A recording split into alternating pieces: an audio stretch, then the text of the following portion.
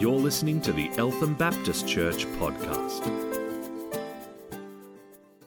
I guess whether or not you formalize a New Year's resolution as, a technically correct New Year's resolution, or whether you've just thought about this year, braced yourself for all that is ahead, whether that might be school or work, or maybe improving the relationship with somebody that's been difficult, or maybe resolving some other problem in life. But whatever it might be, perhaps you have informally set forth some goals or objectives for this year. You are hoping that in one area of life or another, something is going to be different this year to what it was last year. It's very, very common for us to do that. And whether we actually write them down, whether we call them New Year's resolutions or not, doesn't matter so much. But it is very, very common around this time of year to think ahead and to contemplate how things might be just a little bit different.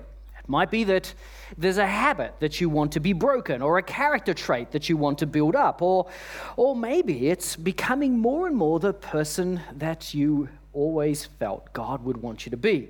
All of these are good things.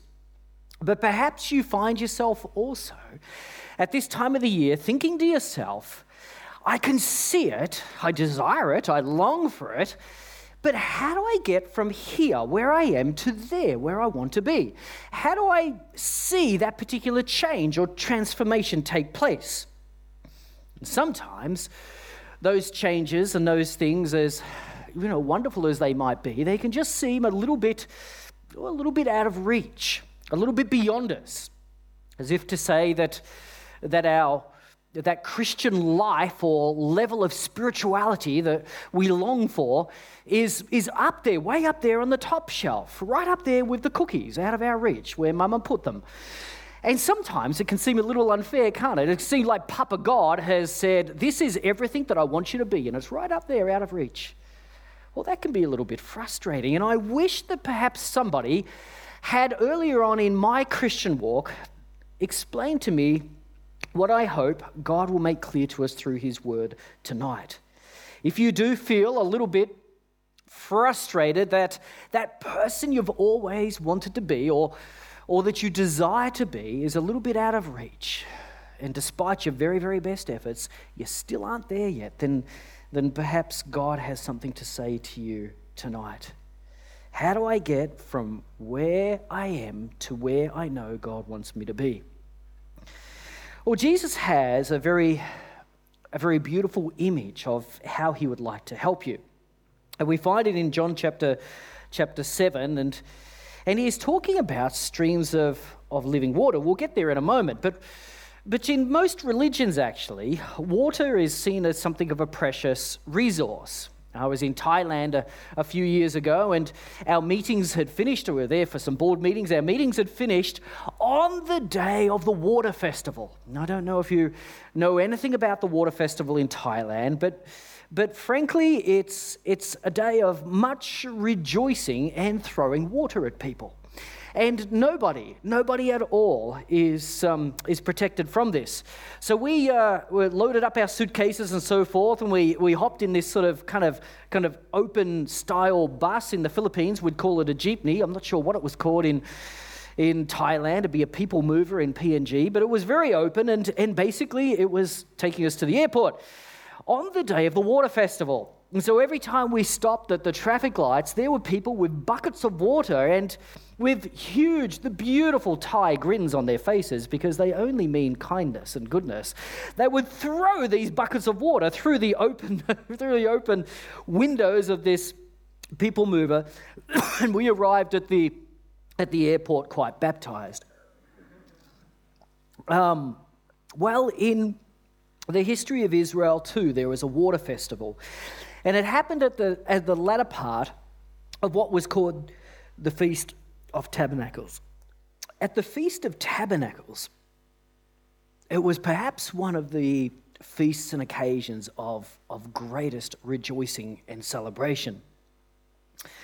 It was a time where, in fact, some would turn it into an actual holiday pilgrimage. And the idea was, a tabernacle means quite simply just a little shelter. It's like going back to the days of your crop has done well and you're harvesting it. And during the hot afternoon, you'd want to take a little bit of a siesta, and so you'd build this little shack, a little tabernacle, a place that you could dwell out in the fields. And these were sort of makeshift type things. And as people gathered in Jerusalem, you know, they didn't have condominiums and things like the Gold Coast to cater for the huge influx of tourists, but people would set up these little tabernacles and families would gather together. It was a time of real celebration. It was a wonderful time. Somebody has said, he who has never seen the rejoicing of the Feast of Tabernacles has never seen rejoicing in life at all. It was a joy that accompanied this whole worship occasion. It was palpable. You could feel it. And it was just a wonderful celebration. And right towards the end of it, there was a particular ceremony whereby the priest would come from the temple and they would lead a big parade. And in this parade, there was lots of worshipping and flutists and so forth. And they'd go down to the pool of Siloam and he would get a couple of big jugs of water and fill it up. And then again, amidst much celebration, go back up to the temple where there were two large basins. And there he would pour a big jug of wine into one. And there was the symbolism of just the fruits of the harvest, of giving thanks to God for his goodness to them. And then as the water was poured into the other basin, there was a dual symbolism, but this was to remember a little bit more his goodness to them and his deliverance, but particularly that of the Exodus. And so this was a time in which Israelites would celebrate God's goodness to them. And of course, water was absolutely so vital, of course, to life, wasn't it? Now, in the midst of all of this, and amidst much speculation about who Jesus was, and isn't it time that you show yourself for who you really are? In the midst of this celebration, in John chapter 7, we read this, verse 37. On the last and greatest day of the festival, this was the day of the water celebration, Jesus stood and said in a loud voice, "Let anyone who is thirsty come to me and drink. And whoever believes in me, as Scripture says, rivers of living water will flow from within them." It's powerful imagery. Can you imagine this celebration, this time of rejoicing, the solemn nature of the priest pouring the water into the basin, people gathering around and thinking about the goodness of God and the deliverance of God around this time? And in the midst of that, Jesus stands up. People had been kneeling, sitting.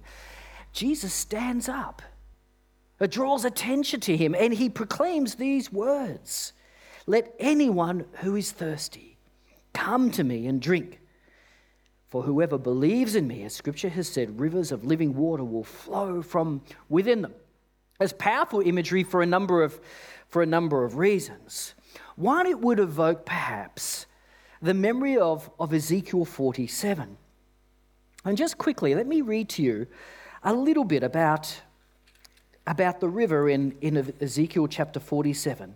It was a river that would flow from the temple of God, and it was a river that also symbolized life and abundance of the goodness of God. The man, this angelic figure or picture of Christ, brought me back to the entrance to the temple, and I saw water coming out from under the threshold of the temple toward the east, for the temple faced east. And the water was coming down from under the south side of the temple, south of the altar.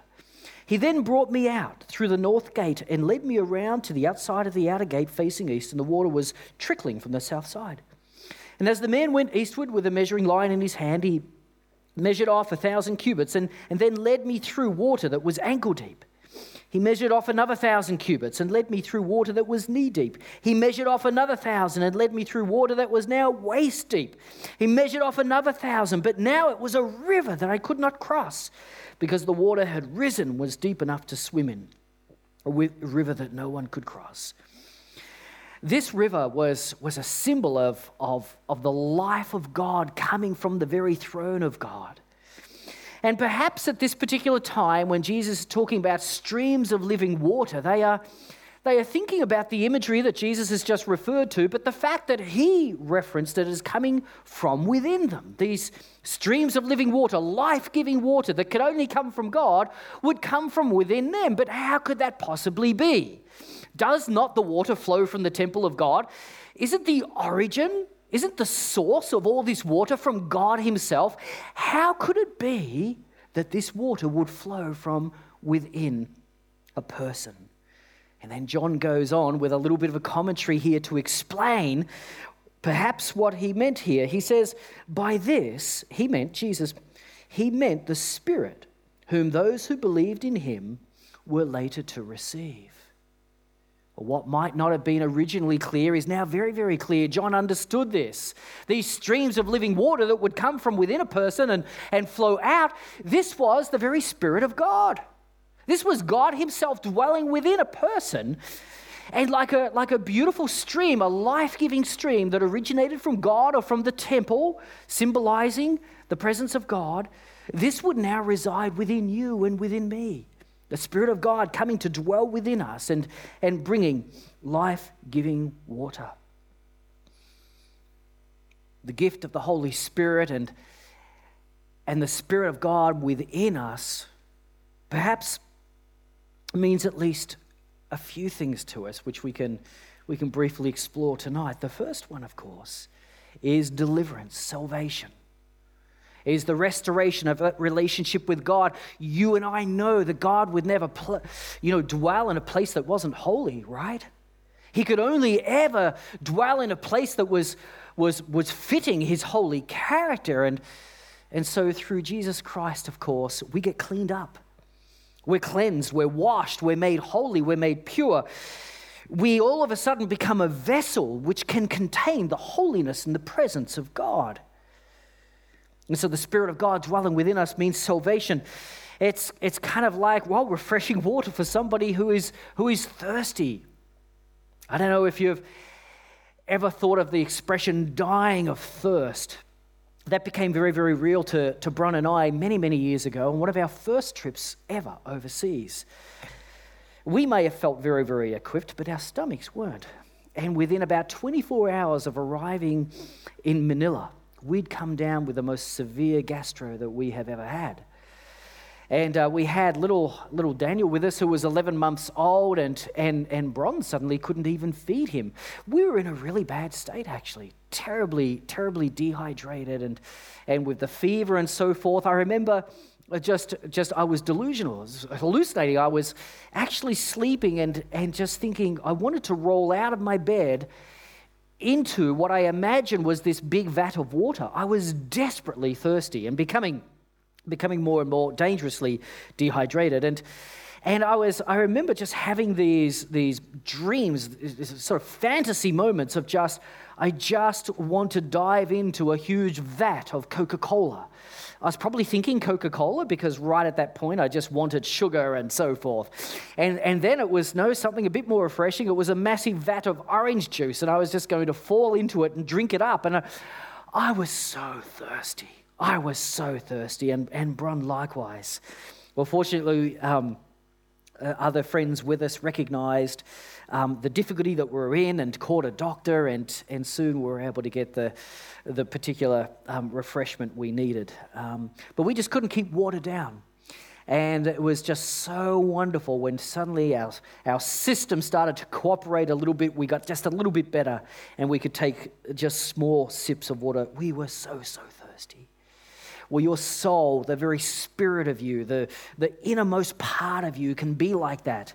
It can be like a sponge that's just been left out in the sun and hasn't known or experienced water in a long, long time. And it wasn't made to be like that. It was made to be soft and flexible and alive. And the spirit, the innermost part of you, needs to be drenched and saturated in the life of God himself. And that's where he comes to save us. He comes to answer that thirst that every one of us have for something more and to bring us to life. But then he doesn't stop there. He doesn't just get us across the line as if, as the slogan that has been thrown at Christians for some time, it's all about, pie in the sky when you die. No, it's not about that at all. Well, yes, it is in part, but Jesus comes to affect the here and now as well. Salvation has a continuing impact on our lives, bit by bit, slowly transforming us to be more and more like God. We sometimes call that sanctification. That's the bit that will get you from where you are now to where you need to be. And you might kind of say, I don't believe in kind of a good works type religion, just trying to be a better person. Well, amen, because I don't either. I just don't believe it's possible. I believe we need help. I believe we need something more than that. And that's where the Spirit of God, again, it comes to help us. He does more than just gets us over the line, washes us clean. He actually, it literally is like being baptized into him. And both John and Jesus spoke about a baptism of the Spirit, about literally being dipped and soaked into Jesus himself, the very essence of God. Paul later talks about, and I've mentioned this many, many times before, but being in Christ, but also Christ being in us. It's a kind of a two-way terminology, but it is like a sponge that's been dipped in water. And you can ask yourself, is the water in the sponge or the sponge in the water? Both are actually true. It's like the two have become one. They've merged, and that's the sort of beautiful relationship that God gives us. He gets us from where we are to where we're supposed to be. Many years ago, one of my very first jobs, I did two things. My first paycheck, I bought a bicycle. My second paycheck, I bought myself a scuba diving lesson. And it was after tithing, by the way. And Dave, my good buddy Dave and I, we went down and we got ourselves trained to scuba dive. And during the training at some stage, I remember watching this video. There were all sorts of places to dive, and you've probably seen on television or documentaries the Great Barrier Reef and islands and tropical resorts and beautiful places. The one place that I've never dived, that I would love to dive, it's called a river drift. And it's basically these beautiful freshwater streams and rivers that basically just carry you along. And I've seen somebody video this once with a camera, just flying down, and it's like being Superman in a stream. And it's so clear. The visibility was a good 10, 15 meters. And this I've never seen a stream so clear as this. And you've got your self-contained underwater breathing apparatus on, scuba. You've got your gear on, and there you are under the water, able to breathe, and the water just carries you along. It's effortless. And so this guy that filmed it, I've never done it before, but I just so wanted to do it. This guy that filmed it just had the camera, and basically it was just what I could have watched it for hours, actually long before the tanks were empty.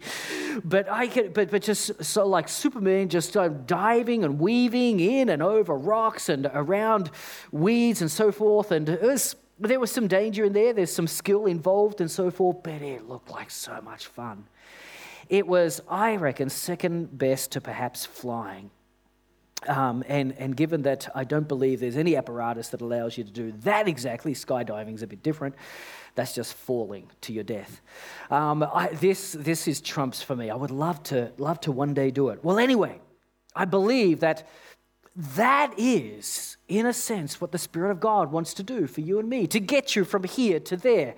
You name the goal. If it's a godly goal, if it's a character trait that you want to develop, a particular habit that you want to break, if it's becoming more and more like Jesus, you name the goal, the Spirit of God wants to get you there.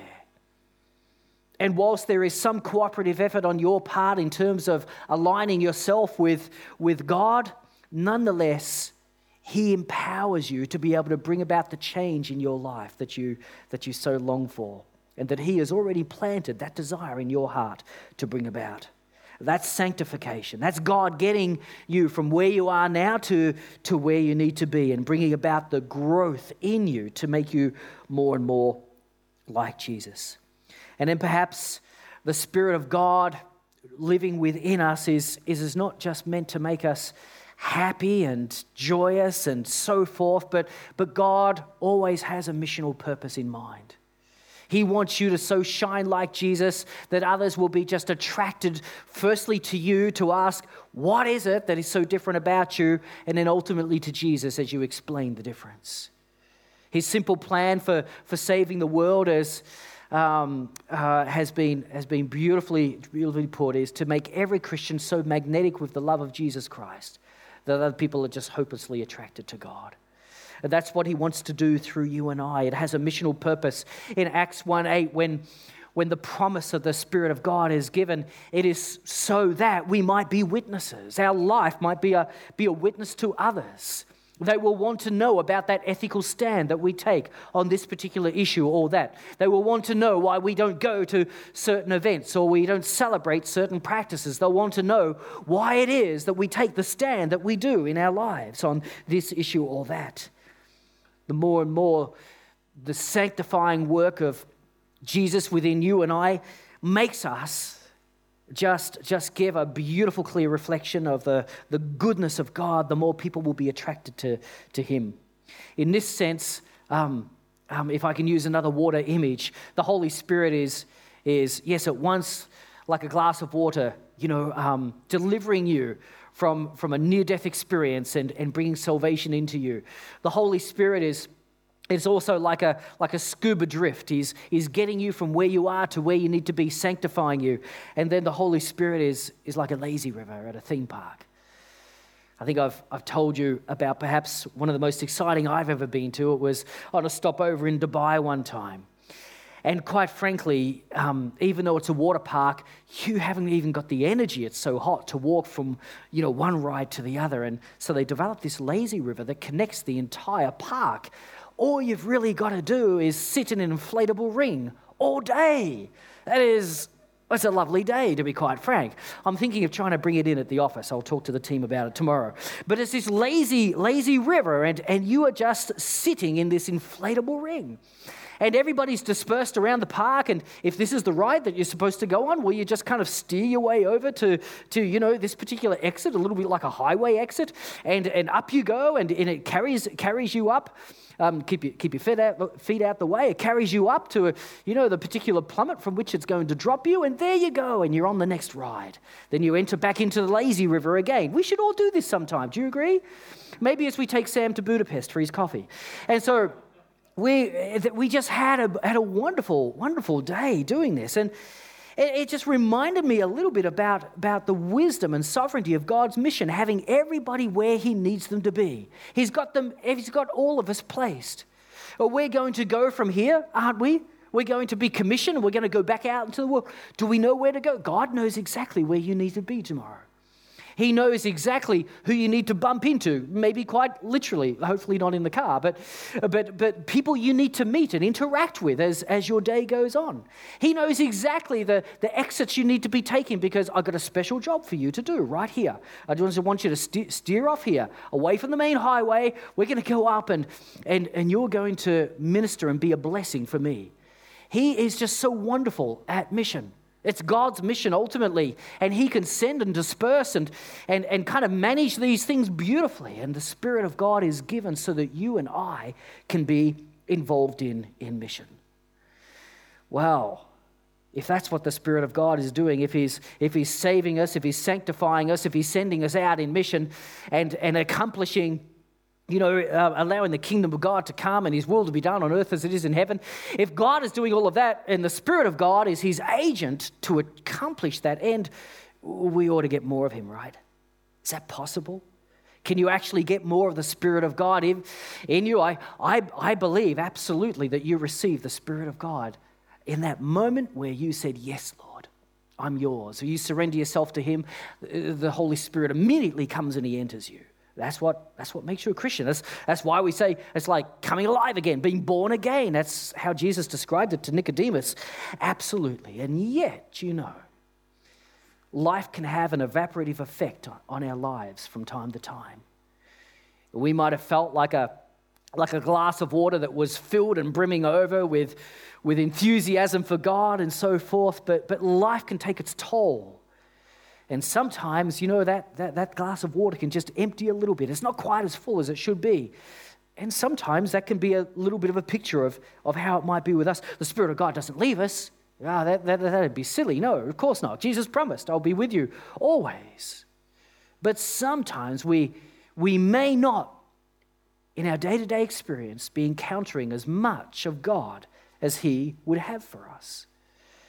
And so when Paul writes to the Ephesian Christians in chapter 5, verse 18, he says, be filled with the Spirit of God. And it's an imperative, it's a command. You must do this, and yet it's in the passive tense.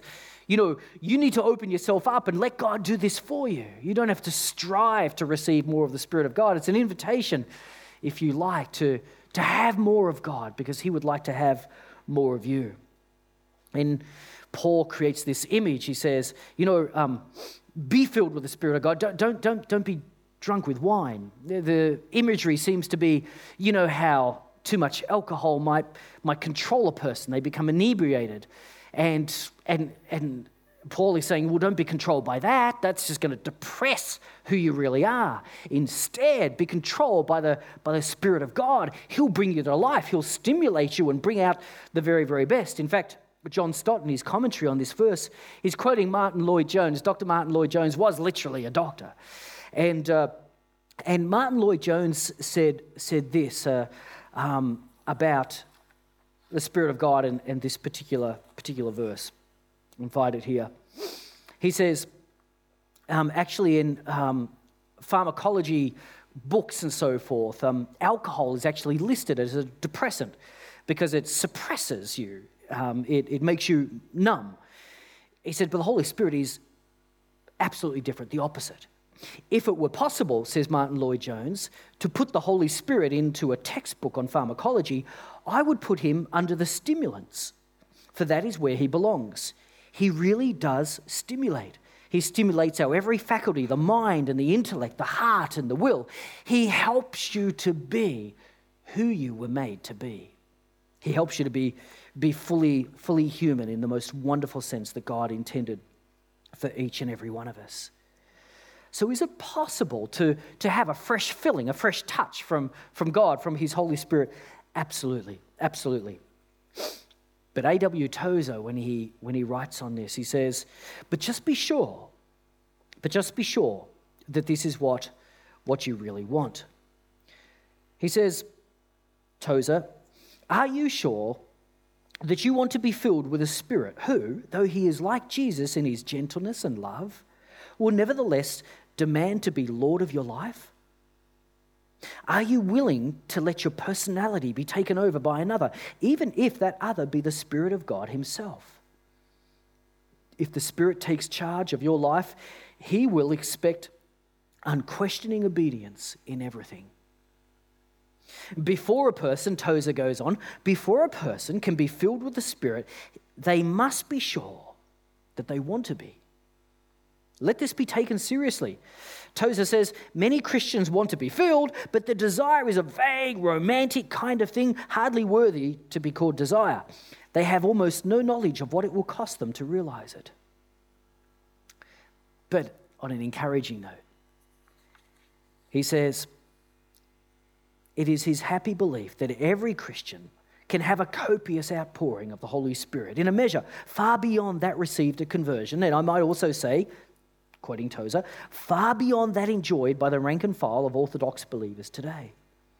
It is important that we get this straight, for until doubts are removed, faith is impossible. And he goes on to say that don't be scared about this. Surrendering all to God to invite him in to touch you afresh with his Holy Spirit, he says, through it all, he will enfold you in a love so vast, so mighty, so all-embracing, so wondrous that your very losses, whatever you might give up, that is to say, your very losses will seem like gains and your small pains like pleasures. It's a wonderful encouragement that yes, we can have more of God. We can have a fresh touch from him. We can invite the Spirit of God to come and pour himself out into a life that is open and surrendered to him. The picture here perhaps is one of wanting more and more of this experience of the river of God, the life of God. You know, it's something that we're going to enjoy one day in abundance. So why not enjoy it now? Here's another picture for you from Revelation chapter 22, verse 1. In some of your Bibles, it'll just reference Eden restored. You know, this is the Eden The experience of Eden once again being yours and my experience. Then the angel showed me the river of the water of life, as clear as crystal, flowing from the throne of God and of the Lamb, down the middle of the great street of the city. On each side of the river stood the tree of life, bearing 12 crops of fruit, yielding its fruit every month. And the leaves of the tree are for the healing of the nations. No longer will there be any curse. The throne of God and of the Lamb will be in the city, and his servants will serve him. They will see his holy face, and his name will be on their foreheads. There will be no more night. They will not need the light of a lamp or the light of the sun, for the Lord God will give them light, and they will reign forever and ever. You are destined to have a continual experience of this living water, this life that comes from God himself. So, is there more to experience now? I guess the saints throughout the ages have said yes, yes, yes, there is. Let me go back to Ezekiel 47 for a moment, that invitation, firstly, for the prophet to enter into the stream just ankle deep, and then knee deep, and then waist deep. And then after that, he dare not take a step because, wow, there's this massive river. But it was good. This is the river of God. This is the river of life. This is life-giving water. But there is the beautiful imagery of stepping out with God and saying, I want more of you. I want more of you. And I wonder whether this isn't the perfect way to start off 2016. Whatever your goals, whatever your desires and aspirations might be, God can get you there. He just needs all of you. Let's pray.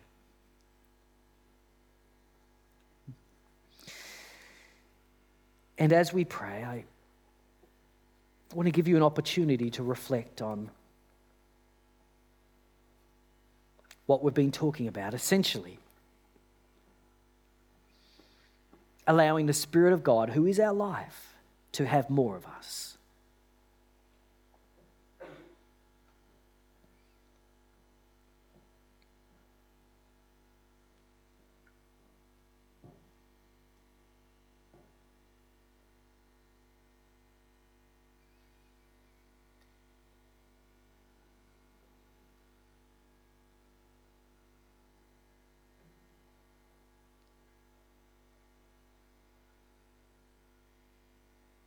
Perhaps your relationship with God has been just a little dry or a little bit stale. Touching the head, but not the heart.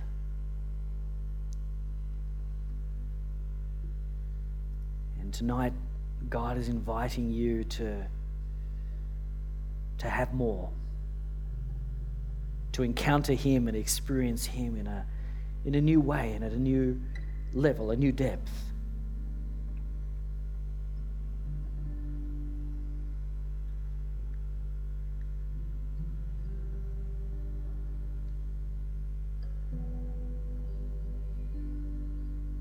Perhaps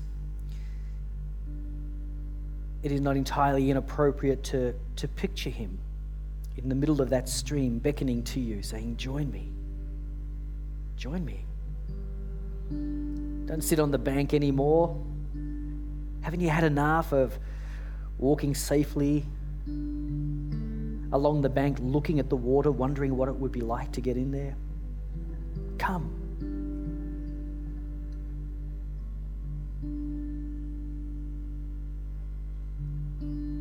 Join me. Your Heavenly Father only gives good gifts. The Holy Spirit is not to be feared. It's a gift from the Father, a promise. The promise that Jesus gave us before He left. I must go so that He may come. He's the one who can get you from where you are to where you need to be.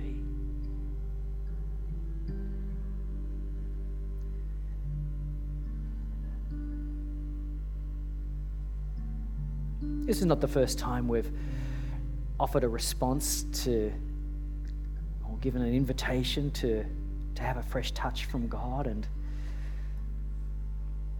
by no means, if it's not for you tonight, don't feel embarrassed at all. But perhaps tonight it is for you. And if so, then I invite you to just stand where you are. And we can pray together for a fresh touch from God, that He may answer you as only you know.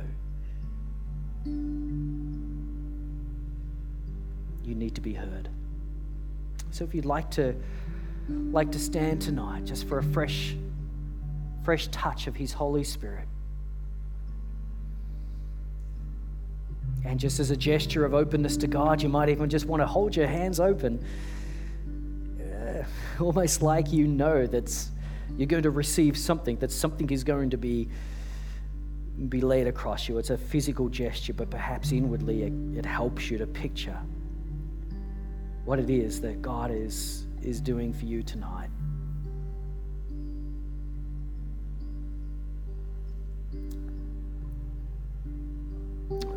Heavenly Father, Jesus taught us that you're a good Father and you know how to give good gifts to your children. You don't trick us. You don't play tricks on us. You don't give us bad things when you know we need something good. How much more when we ask for the Holy Spirit? And I think for many of us standing tonight, we know that you dwell within. We know that you have saved us. That's what it means for us to be born into your family. Oh, we have that assurance. We're not doubting that. But we also know that over time, we've just felt a need for more of you in our lives. And we want to go deep with you. We want you to help us to fulfill all of the desires which we believe that you have planted in our heart as we have delighted ourselves in you. And so we just invite you to come tonight and touch us afresh. You know exactly what we need.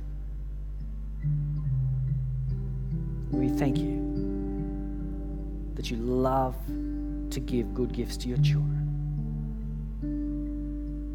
You love to pour out your Spirit upon your children. And so with thankful hearts, we receive all that you might have for us, not counting on the feeling, not putting too much weight on the experience, but in faith believing that you have answered our prayer and given us exactly what we need, and perhaps what we didn't even know we needed. You're good that way. Thank you.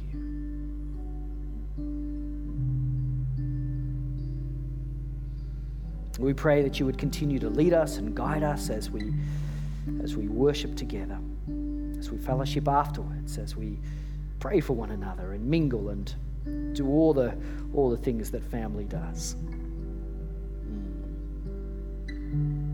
We pray these things in your name. Amen. You've been listening to the Eltham Baptist Church podcast. If you'd like to hear more or simply pay us a visit, go to www.elthambaptist.net.